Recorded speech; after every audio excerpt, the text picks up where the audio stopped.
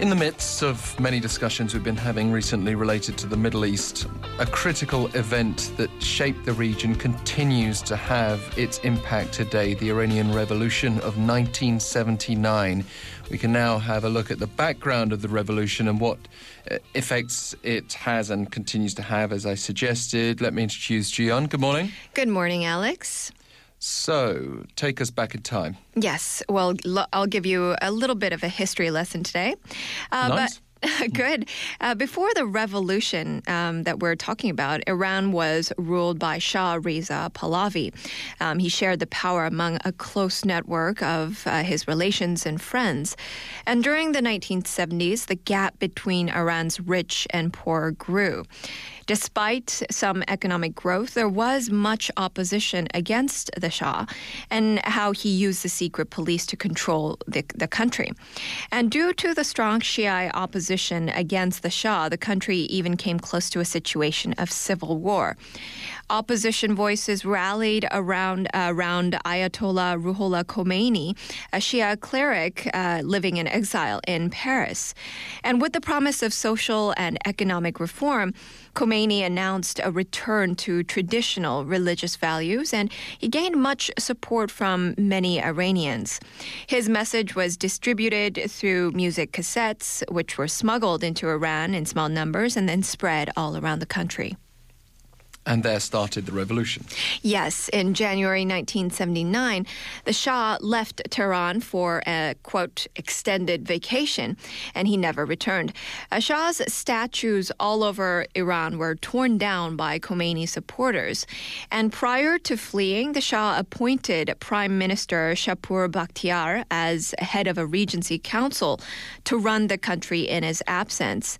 And Mr. Bakhtiar tried to stave off the opposition, refusing to allow Ayatollah Khomeini to form a new government. But meanwhile, Ayatollah Khomeini returned to Iran on February 1st, and 10 days later, Bakhtiar went into hiding, eventually finding exile in Paris. Political and social instability increased. Street battles raged in towns and provinces between the pro-Khomeini demonstrators and police and security officers and supporters of the imperial regime. On April 1st, a national referendum offered only one choice, Islamic Republic, yes or no. And after a landslide victory, Ayatollah Khomeini declared an Islamic Republic with a new constitution reflecting his ideals of the Islamic government. And with this, Ayatollah Khomeini became a supreme spiritual leader of Iran. And this is where we get to the reverberations of this revolution. Mm-hmm.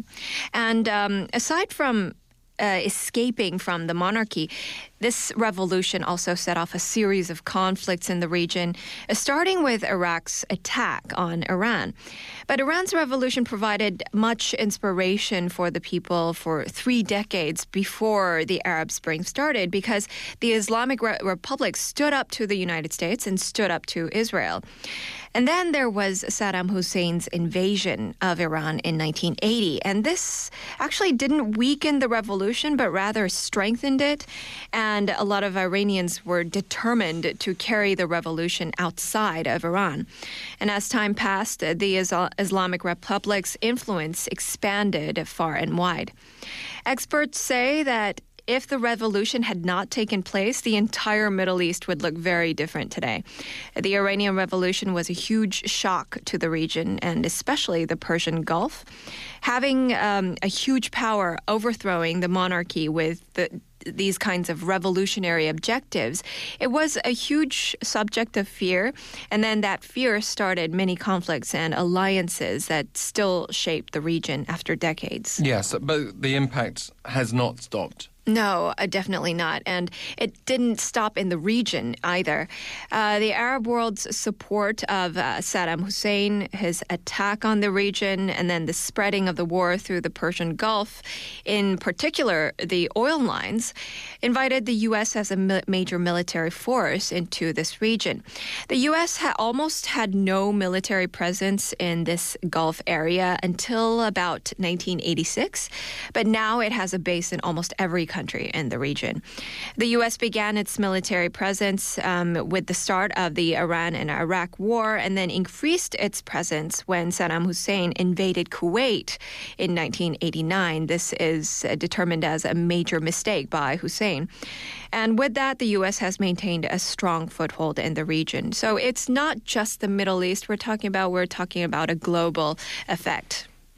Of course, and we could enter a whole new glossary on U.S. foreign policy in that region, but we've got to leave it there. Jooyeon, great to have you here. Thank you, Alex. Thank you. That's the latest of our glossaries.